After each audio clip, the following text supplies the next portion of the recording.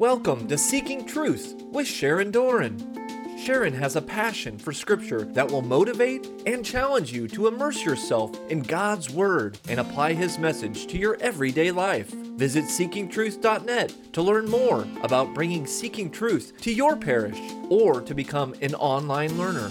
Today, it's part 3 of Paul's letter to the Romans, chapter 9.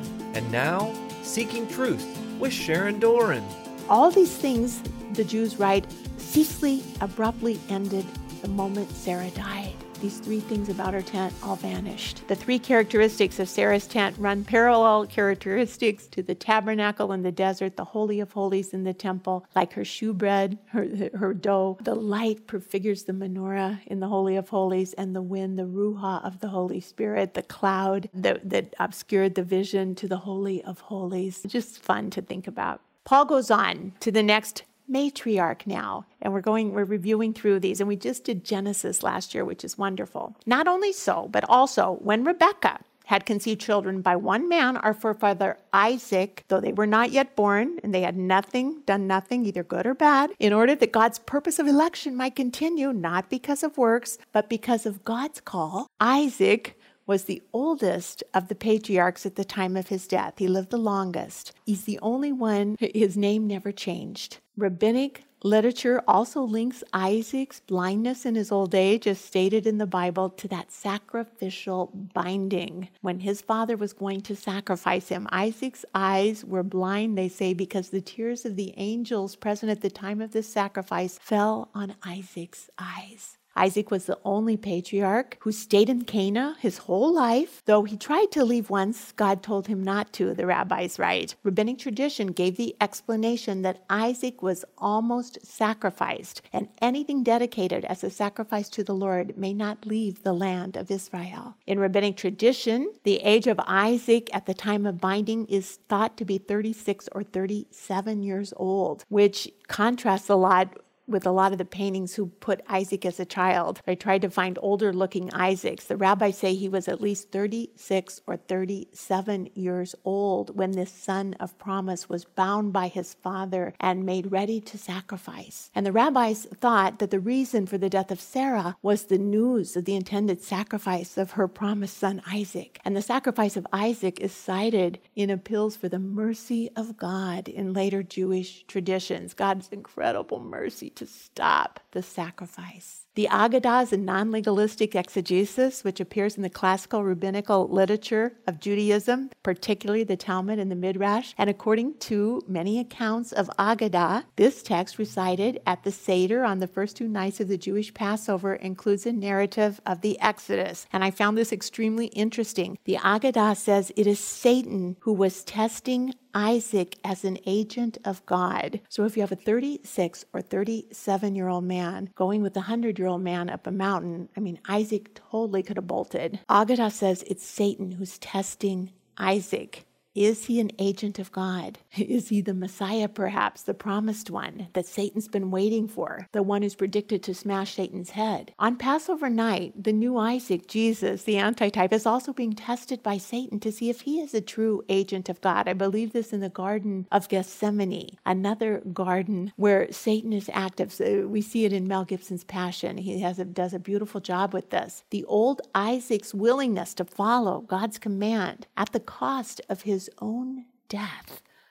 The new Isaac's willingness to follow God's command at the cost of his own death. The old Isaac is unbound just in the nick of time and set free. But by resisting the temptation to throw in the towel, the new Isaac could have not gone through with it. He could have thrown in the towel. He could have not drank the cup. But he says, "Thy will be done, Father. Could the cup pass from me? But thy will be done." And Jesus will unbound the entire earthly family. He's quite a greater new Isaac. But we see the incredible similarities. Not my will, but your will be done, Father. His sweat, the new Isaac, became like great drops of blood falling down on the ground. You imagine both Isaacs, one being bound, his father willing to, ready to sacrifice him. And this Isaac, the tears of blood dropping onto the cursed ground of Adam. And there appeared to him an angel from heaven strengthening him. And the angel came to stop Abraham, and the angel came to minister to Jesus Christ, the new Isaac. And according to Jewish tradition, it was Isaac who instituted the afternoon twilight prayer at 3 o'clock, his time of sacrifice on Mount Moriah. Also, there was a big deal made in Genesis last year about Isaac getting a bride, and it had to be the right bride, the correct bride, the bride called by God. Abraham was old, Sarah was dead. He's advanced in years. Isaac doesn't have a kid yet. And Abraham said to his servant, the oldest of his house, it's Eleazar is his name, put your hand under my thigh and swear by the Lord, the God of heaven and earth, that you will not take a wife for my son Isaac from the daughters of the Canaanites among where I dwell, but go to my country and my kindred and take a wife from my son Isaac. And the Lord will send an angel before you, and you shall take a wife from my son. So the servant Eleazar put his hand under the thigh of his master Abraham. He swore concerning this matter. He took 10 of his master's camels and departed with all sorts of choice gifts from the master Abraham. He arose, Eleazar did, and went to Mesopotamia. He made the camels lay down outside the city well at the water at the time of the evening when the women go out to draw water. And he said, O Lord God of my master Abraham, grant me success today, I pray thee, and show steadfast love to my master Abraham. Behold, I'm standing by the spring of water, and the daughters of the men of the city are coming to draw water. Let the maiden of whom I shall say, pray, let down your jar that I might drink, and who shall say, drink, and I will water your camels. Let her be the one whom thou hast appointed to thy servant Isaac. By this I will know that you have shown steadfast love to my master Abraham. Before he was done speaking, behold, Rebekah, who was born of Bethuel, the son of Milcah, the wife of Nahor, Abraham's brother, came out with her water jar upon her shoulder. And the maiden was very fair to look upon, a virgin whom no man had known. And she went down to the spring, she filled her jar and came up. Then the servant ran to meet her and said, pray, give me a little water to drink from your jar. And she said, drink, my lord. And she quickly ran and let down her jar upon her hand and gave him a drink. And when he had finished the drink, she said, I'll draw water for your camels also until they have been done drinking. So she quickly emptied her jar into the trough and ran again to the well to draw, and she drew for all 10 of his camels. Now we know that 10 camels multiplied by 15 gallons of water each, she drew at least 150 gallons of water that day. And Eleazar gazed at her in silence. He's praying. He gazes at her in silence to learn whether the Lord had prospered his journey or not. Is this the one, Lord? And he presented her a gold ring weighing half a shekel, 2 bracelets for her arm weighing 10 golden shekels. And Eleazar bowed his head and worshipped the Lord God and said, blessed be the Lord, the God of my master Abraham, who has not forsaken his steadfast love and his faithfulness toward my master. As for me, Lord has led me into the house of my master's kinsman. They called Rebekah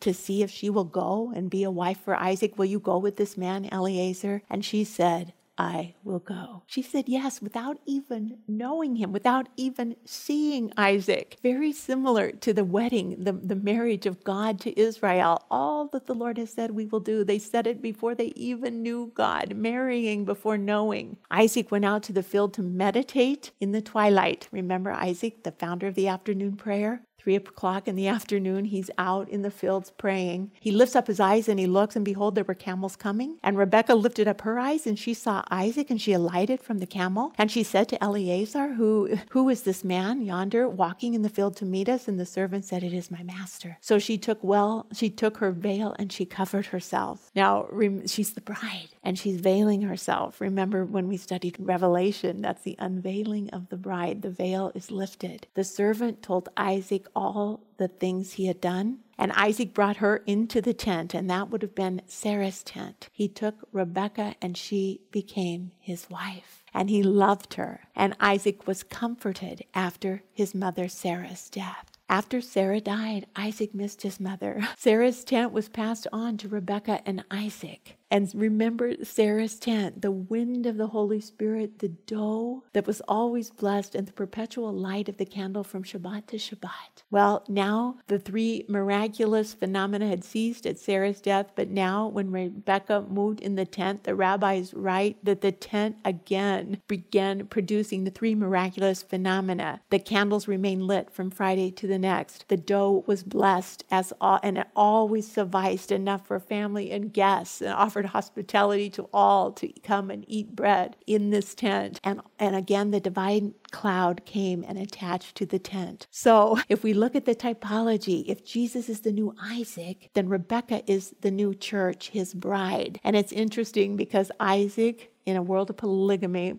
Isaac took only one bride his entire life. The candle remained lit in the tent, just like the perpetual candle when Jesus is present in the church. The dough was blessed and always sufficed the family and guest. We never run out of Eucharist at Mass. And the divine cloud was attached to the tent, the incense that goes up, the Holy Spirit alive in the heart of the church, the blessing of the glory of God, his Holy Spirit among us. The new bride of the new Isaac is the universal church. Was he 36 or 37? The rabbis say, they're not sure, one or the other. Isaac, we know, was 40 years old when he took Rebekah to be his wife. Isaac was 40 years old. At the time of the sacrifice, was he 36 or 37? He's 40 when he marries. It's 3 years away or 4 years away. I think 36, because 6 is less than the perfect covenant of 7. That'll be, I don't know. That's another lecture. Okay, Isaac prayed to the Lord for his wife now because she's barren. They're living in Sarah's tent where Sarah was barren, and now Rebekah is barren. Abraham had given everything he had to Isaac. After Sarah died, Abraham married Keturah, and Abraham sent Keturah away from her son Isaac east to the east country. Isaac prays to the Lord for his wife. She's barren. The Lord granted his prayer, and Rebekah, his wife, conceived. What the scripture doesn't tell us right there, it tells us later, it took 20 years to answer his prayer. So she was infertile for 20 years. 20 years. The bride of Isaac is pregnant when Isaac becomes 60 years old. So the bride of the new Isaac, Jesus, is expectant with life, the church. The children struggle together within her. And she said, if it is thus, why do I live? She went to inquire of the Lord, and the Lord said, 2 nations are in your womb. 2 peoples born of you shall be divided. One will be stronger than the other. The elder's going to serve the younger. Now, Paul, the elder Jew, will serve the younger Gentile brother his entire ministry. He goes to preach first to the Jews, that they often don't want to hear it in the synagogue. And so he goes to the Gentiles, the younger brother, Paul and Peter. Peter goes to the Jews, Paul goes to the Gentiles. Together they will build one holy Catholic apostolic bride. Isaac in his whole life only took one bride, not 30,000 brides. There are 30,000 and plus Christian denominations to this day. That was not why God prayed the high priestly prayer in John 17, that we all be one. Back to the one bride of Isaac, only patriarch who just took one bride. She's pregnant with twins. When the day was delivered, that was fulfilled, there were twins in her womb. One was red and hairy. They called him Esau. Afterward, his brother came forth, took hold of Esau's heel. He supplanted him. So he could get out first, but it didn't work. His name was Jacob. Isaac is 60 years old. There are 2 nations, Jews and Gentiles. We know Esau will become the Edomite nation. These 2 nations will be constantly warring with one another. Right from the get-go, Isaac favors Esau, leaving Rebekah to favor Jacob the supplanter. Isaac loves Esau because he loves to eat his game. He's a hunter. Rebekah will love Jacob. These warring nations in her womb, it turns out to be true. But Rebekah's tent, which is Sarah's former tent, will be a safe haven for Jacob, a place of safety where he can come. And Rebekah will assist him in attaining a birthright and a blessing. So there's a typology there. Think of Rebekah's tent as the church, the bride of the new Isaac. And the church will assist the second-born son, the Gentiles, in attaining a birthright and a blessing through baptism available to all, Jew and Gentile. Both nations can come under this tent. Romans 9, back to Paul. And not only so, but also when Rebekah had conceived children by one man, our forefather Isaac, though they were not yet born and had done nothing either good or bad, in order that God's purpose of election might continue, not because of the works, but because of God's call, Rebekah was told, the elder will serve the younger, as it is written,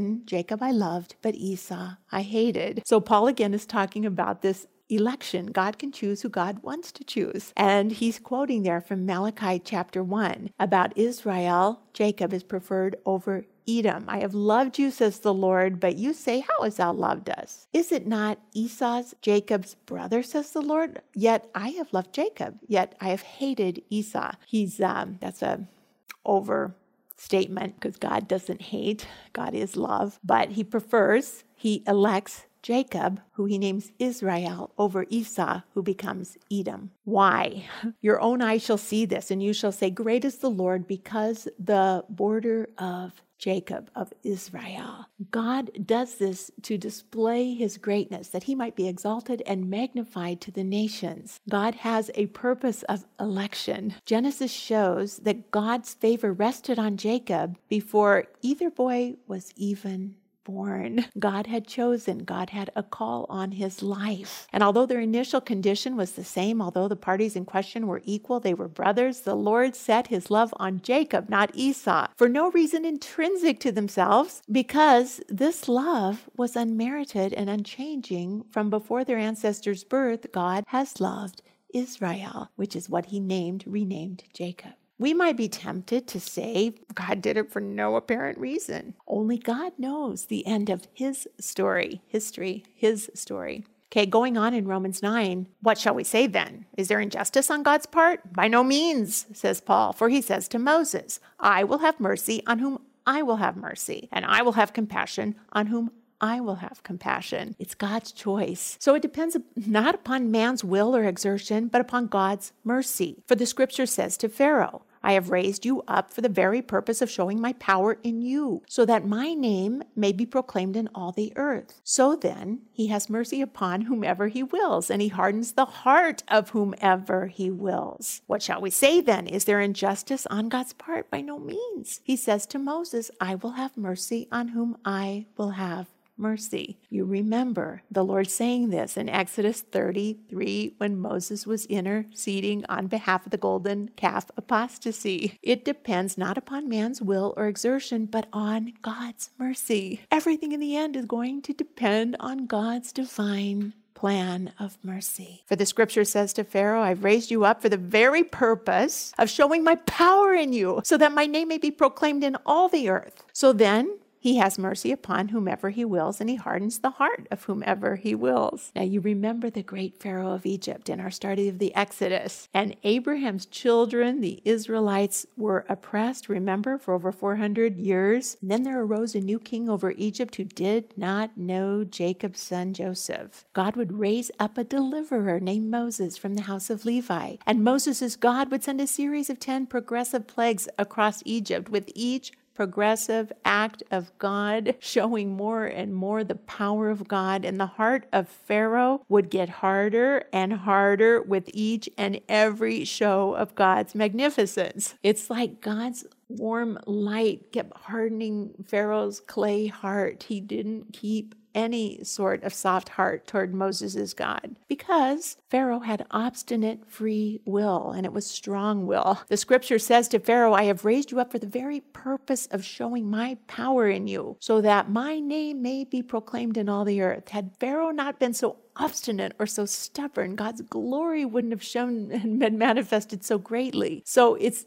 to show the greatness of God, as Malachi says. Now, while we're on this topic, you are God's treasured clay, each and every one a different creation, a different vessel by God. And Paul goes on to say, will you say to me then, why does he still find fault? For who can resist God's will? But who are you, a man, to answer back to God? Will what is molded say to the molder, why have you made me thus? Has the potter no right over the clay to make out of the same lump one vessel for beauty and the other vessel for menial use? I mean, look at all of us. We're all so different. We all have different gifts from the Holy Spirit. We all have different missions and different shapes and forms and colors. And, like to say, oh, I like her pot better. Look at that green one. It has handles. I really like that one.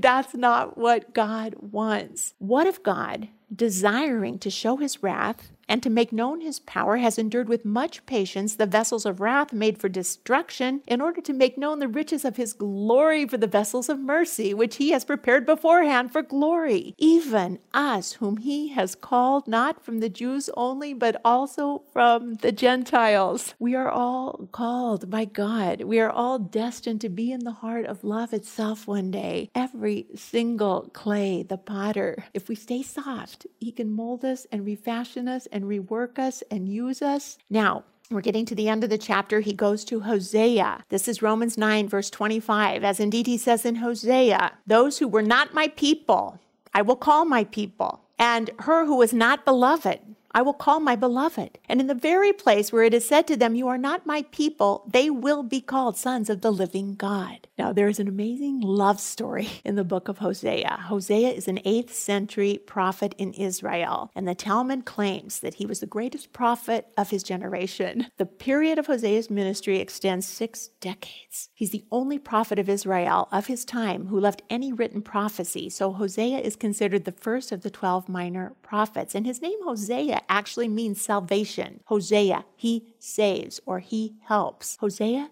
conducted his prophetic ministry in northern Israel, the Samaria area where he was a native. And Hosea is told by God to marry a harlot, marry a prostitute. His marriage will dramatize the breakdown in the relationship between God and his people Israel. Hosea's family would reflect the adulterous relationships which Israel had built with polytheistic gods. Israel played the harlot time and time and time again, and God always took her back. Hosea and his wife Gomer will parallel the relationship between God and his adulterous wife Israel. So when the Lord first spoke through Hosea, the Lord said, go take yourself a wife of harlotry and have children of harlotry, for the land commits great harlotry by forsaking the Lord. And each time Gomer, the harlot and wife of Hosea, bears a child of harlotry, Hosea takes her back along with her child. The first son is called Jezreel. The second daughter is called Not Pitied, for I will no longer have pity on the house of Israel, says the Lord. The third son is called Not My People, for you are not my people, I am not your God. Now, the law said that a woman caught in adultery should be stoned to death.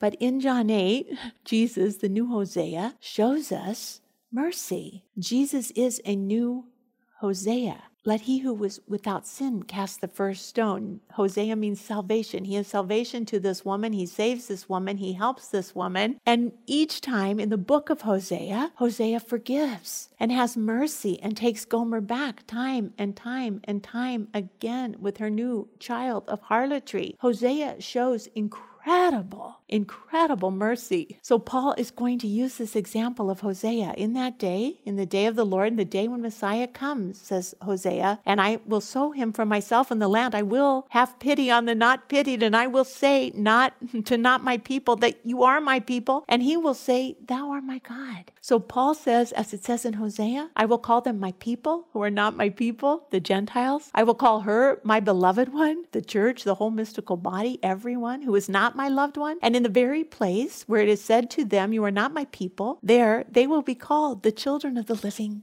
God. Finally, Isaiah. Paul points to Isaiah. Isaiah cries out concerning Israel, though the number of the sons of Israel be as the sand of the sea, only a remnant of them will be saved. A remnant, a scrap, a small proportion. The Lord will execute his sentence upon the earth with rigor and dispatch. And as Isaiah predicted, if the Lord of hosts had not left us children, we would have fared like Sodom and been made like Gomorrah. Paul's saying if we wouldn't have been children of God, if we wouldn't have been the chosen elect, we would have been destroyed like Sodom and Gomorrah, because we would have been so full of sin without the law, we wouldn't have known right from wrong. Finally, Romans 9, verse 30, what shall we say then? The Gentiles who did not pursue righteousness have attained it, that is righteousness through faith, but that Israel, who purchased the righteousness, which is based on law, did not succeed in fulfilling the law? Why? Because they did not pursue it through faith, but as if it were based on works of the law.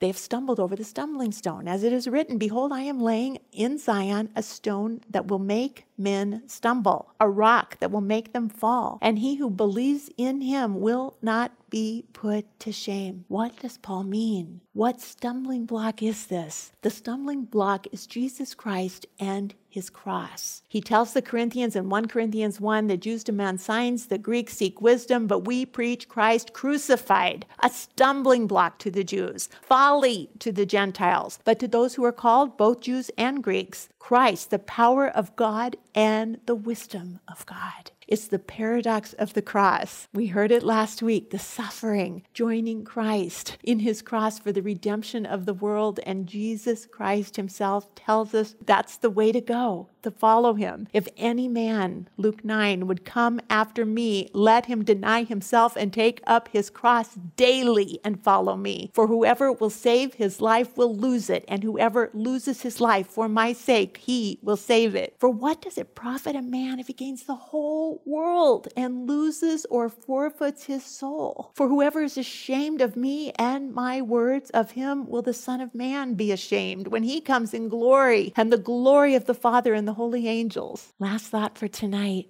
You are God's treasured clay. What if you've messed up? What if you haven't lived the life you wanted to live? What if you have regrets? Well, Jeremiah, the word of the Lord came to Jeremiah. Arise and go down to the potter's house, and there I will let you hear my words. So I, Jeremiah, went down to the potter's house, and there he was working at his will. And the vessel he was making of clay was spoiled in the potter's hand. And the potter, God, reworked it into another vessel, as it seemed good for the potter to do. O house of Israel, can I not do with you as this potter has done, says the Lord. The Lord saying, I can recraft you. I can remold you. I can remake you. I can refashion you. We are all clay in the potter's hand if we stay soft-hearted and moldable by the power of the Holy Spirit living within our broken pots. Let's pray. Lord Jesus, we praise and thank you for Paul's message tonight as he goes through the patriarchs and shows us where you're hidden in the Old Testament, how you are a stumbling block to many, Lord. Even today, people don't want the cross. People don't want to suffer with you. People want to deny that part of you. But that's where the power is, the power of the cross. And through all our brokenness, you shine out if we allow you to, and you heal us and you perfect us. And our pots hold much water of life, the river of life, the Holy Spirit within us. And we praise and thank you. Glory be to the Father and to the Son and to the Holy Spirit, the river of life, now and forever. Amen. That was part 3 of Paul's letter to the Romans, chapter 9, on Seeking Truth with Sharon Doran. To learn more about Seeking Truth Bible studies, visit seekingtruth.net. Tune in next time for more Seeking Truth with Sharon Doran.